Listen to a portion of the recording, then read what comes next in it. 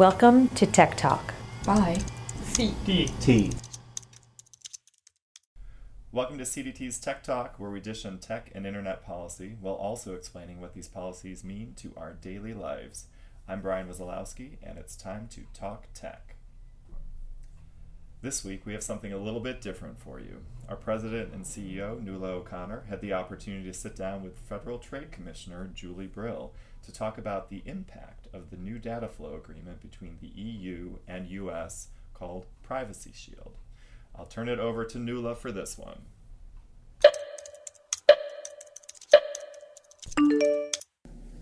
Hi everybody, I'm Nuala O'Connor. I'm the president and CEO of the Center for Democracy and Technology here in Washington, D.C. and around the world.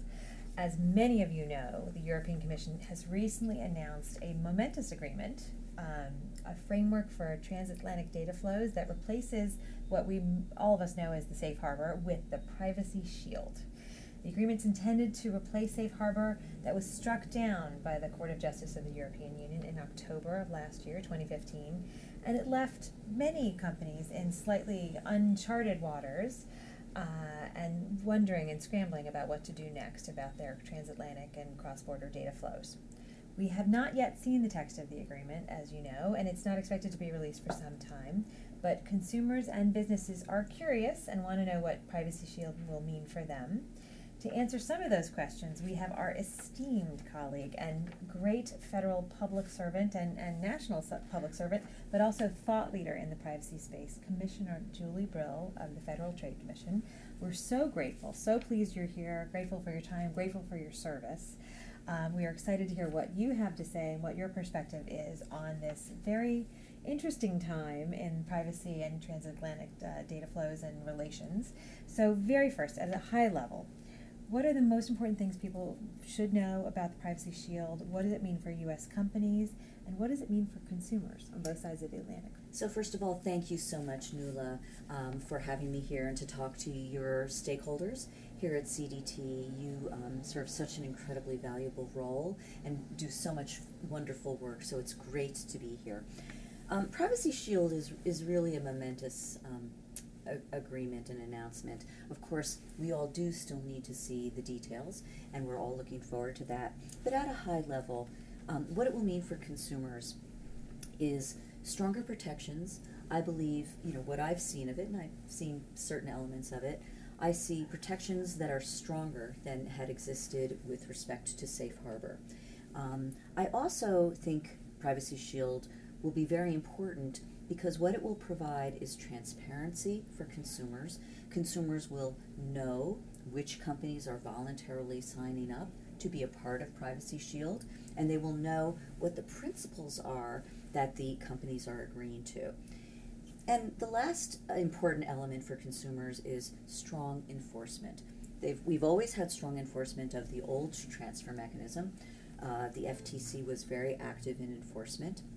And I think now, with the new Privacy Shield, we will see enhanced enforcement by the European data protection authorities, and we at the FTC will be able to cooperate with them in a more streamlined and significant way. So that's on the consumer side. With respect to companies, I think we're going to see 4 or so important benefits. An ability to rely on a single set of rules, known rules. I do very much want companies to examine those rules carefully, the principles carefully, so that if they're going to sign up for it, they will be sure that they can comply. We will be establishing a set of principles for a data transfer mechanism that I think for most companies will be much simpler than trying to transfer data through binding corporate rules or standard contractual contracts. There are issues with respect to those other transfer mechanisms. Some of them are just for intra-company transfers, and others, like the standard contractual contracts, can require negotiating relationships with dozens, hundreds, maybe even thousands of data partners, which can be very difficult for many companies, and I think you actually have some personal experience in this area in some former lives of yours. The Another benefit, I think, for companies is that the Privacy Shield will eliminate some of the uncertainty that has arisen in the data transfer world as a result of the Schrems decision. So I think there are important benefits for both consumers and for businesses. Fantastic. Can you tell us a little bit more about how the agreement may or may not change the way the FTC is working or has worked with the data protection authorities going forward? Yes. We will have a more streamlined way to communicate with the data protection authorities. We have always committed to taking any referral from the European DPAs as a high priority, and we believe we've received very few. There's been a discussion about how many we've actually received, which pointed to the need to make sure that we do have clear communications and that we do have a mechanism to ensure that the DPAs know how to reach us and how to reach the Department of Commerce in the event that they have issues that either the Department of Commerce can clear up quickly or that we may want to take a closer look at. Privacy Shield does that, and I think that that'll be a very important mechanism to ensure that the DPAs have a way to get their concerns at least heard here in the U.S. by a legitimate and strong enforcement authority. Are there, speaking of authorities, are there changes in the tools or the authorities or scope that you want to share with us? So, with respect to the FTC? Yeah. No, actually, we have plenty of authority. Our Section 5 authority allowed us and will continue to allow us to enforce the principles that any company voluntarily signs up to live up to. And that's what we did in the past with respect to 39 cases that we brought, and we plan to do that in the future. The other authority that we have, which will be very important in terms of cooperation with the DPAs, is authority under our Safe Web Act, which allows us to assist foreign colleagues, foreign regulators, when they're enforcing a law or a rule that has an analog here in the United States, and if they're going to agree to work with us and it's a mutual assistance. Then we can do things like help them with subpoenas and other enforcement tools that we can bring to bear to help them do their investigations. So that authority already exists, and we have already been using it, and we will continue to use it. So there's no new change in FTC authority. It's really what Privacy Shield does is it allows for a more streamlined mechanism for communication between us and the DPAs. Changes in the reporting or transparency or other requirements on U.S. companies? There are going to be changes on the requirements with respect to U.S. companies. The principles will be more robust. For instance, it's hard for me to talk about all of them because some of them are still being kind of written up, but one that has been identified publicly by both the European Commission and the Department of Commerce are the principles around onward transfer. So if you are a controller and you are transferring Europeans' data to another entity, there will be requirements that all of the principles that attach to that data that you have as a controller will follow that data to the recipient of the data. So onward transfer will be more robustly protected. That's just one example. That's terrific. I think many of us thought that was the way it worked, or should have worked anyway, so that's terrific news. An important element of the agreement that many have focused on is the introduction of the ombudsman function to deal with complaints from EU citizens on signals intelligence activities relating to Privacy Shield. How do you think that's going to work? Is it an effective mechanism for oversight and redress? Anything else you want to tell us about this, or that you can tell us about this? Right. So this one's sort of a late-breaking development in the discussions, as I think most people know. It is still the subject of, it's still being written up, but it will be a person here in the U.S. government who will serve as a focal point for complaints that European citizens may have about the way in which their data is being used, at least by some of the intelligence community in terms of the signals intelligence. And I personally believe that this is unprecedented. This was it appears it will be a real step forward. The proof will be in the pudding, of course. We'll have to see how it works. But one of the good things about Privacy Shield, one of the many good things about Privacy Shield, is it sets up a mechanism to have ongoing reviews. There will be ongoing discussions between the European Commission and the Department of Commerce, as well as ongoing discussions between the FTC and the DPAs. So if something like the Ombudsman isn't working out, we can talk about that and we can try to fix it. But my view of it as it was described and disclosed is that it really is unprecedented, and I'm very hopeful that it will go a long way to solving some of the concerns. Sounds like a really great development. There are many who've said, should U.S. citizens have a similar ombuds function for our own intelligence, or on the other side of the Atlantic? Any chance of that happening?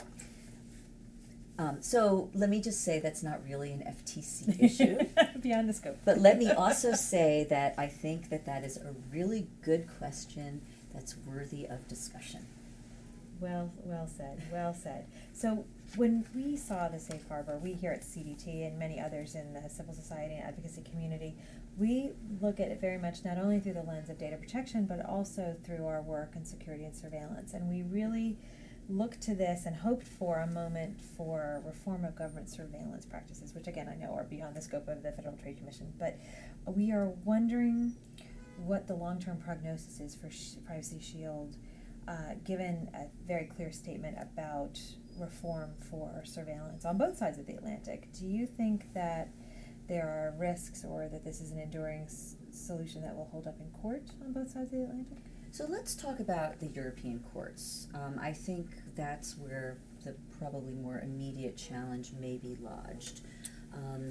And if you look at what the Schrems Court said, that is the decision by the European Court of Justice that was issued in October that invalidated the old transfer mechanism, Safe Harbor, what the court said was not really focused on whether or not surveillance was proportionate here in the United States, but rather the court said the European Commission failed to take into account those issues when it issued its decision back in 2000 to create the Safe Harbor. So it's a little bit of a twist, Mm-hmm. or that was the procedural posture that was that the case how the case presented itself to the court. So the court didn't actually make a determination that the national security use of signals intelligence and law enforcement access is not proportionate. It did not make that determination. It used allegations about that to say these were issues that should have been considered. I am very hopeful that if and when this comes up before the court again, the court will have before it the full flavor with all the facts, the full scope of all the activity that has taken place here in the United States since the Snowden revelations. Since 2013, we as a society here in the United States, have engaged in a very robust conversation to try to figure out, do we have the balance right? And we've seen the Presidential Policy Directive 28, which has dealt with some of these issues on an administrative level. We've seen USA Freedom, which has dealt with some of the programs and dialed some of those back. And we've now just seen, the Judicial Redress Act, more or less passed, done by Congress is finished with it now. It will now be wending its way to the President's desk. These are very significant reforms. Whether they meet the court's test, I think, comes down to the issue of what did the court mean, that is the European Court of Justice, mean when it said that any transfer to a third country must be to a country that has laws that are essentially equivalent to the EU legal order. And the question, a lot of people have been focused on what is essentially equivalent. I'm focused on what is the EU legal order. And the reason why is because I think there's two potential answers to that. On the one hand, we could say the EU legal order is as it's set out in the charters of fundamental rights and human rights. And whatever is happening on the ground in the member states doesn't matter. We're going to judge it by the Platonic ideal of what exists in the charters. The other way to think about the EU legal order is to look at, what are the member states doing?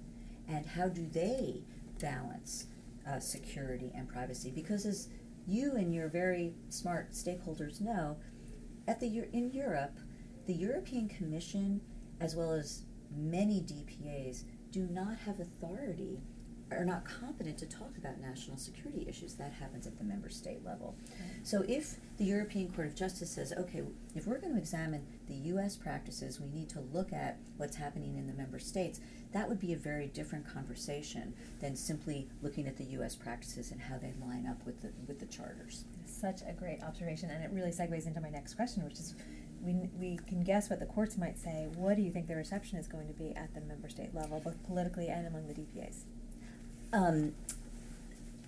It's a great question. The DPAs and the member states, they're not monolithic, no, right? It's a very heterogeneous group. I have met with many of the DPAs, not only Isabelle Fock-Parotin, who runs the Article 29 Working Party, which is the college of all the DPAs that get together and talk about policy issues. I've also met with all of the German Landers DPAs, that is the individual state level DPAs. I think I'm the first U.S. government person to meet with them as a group. Now, many of us have met with individuals, one or two, but to meet with them as a group.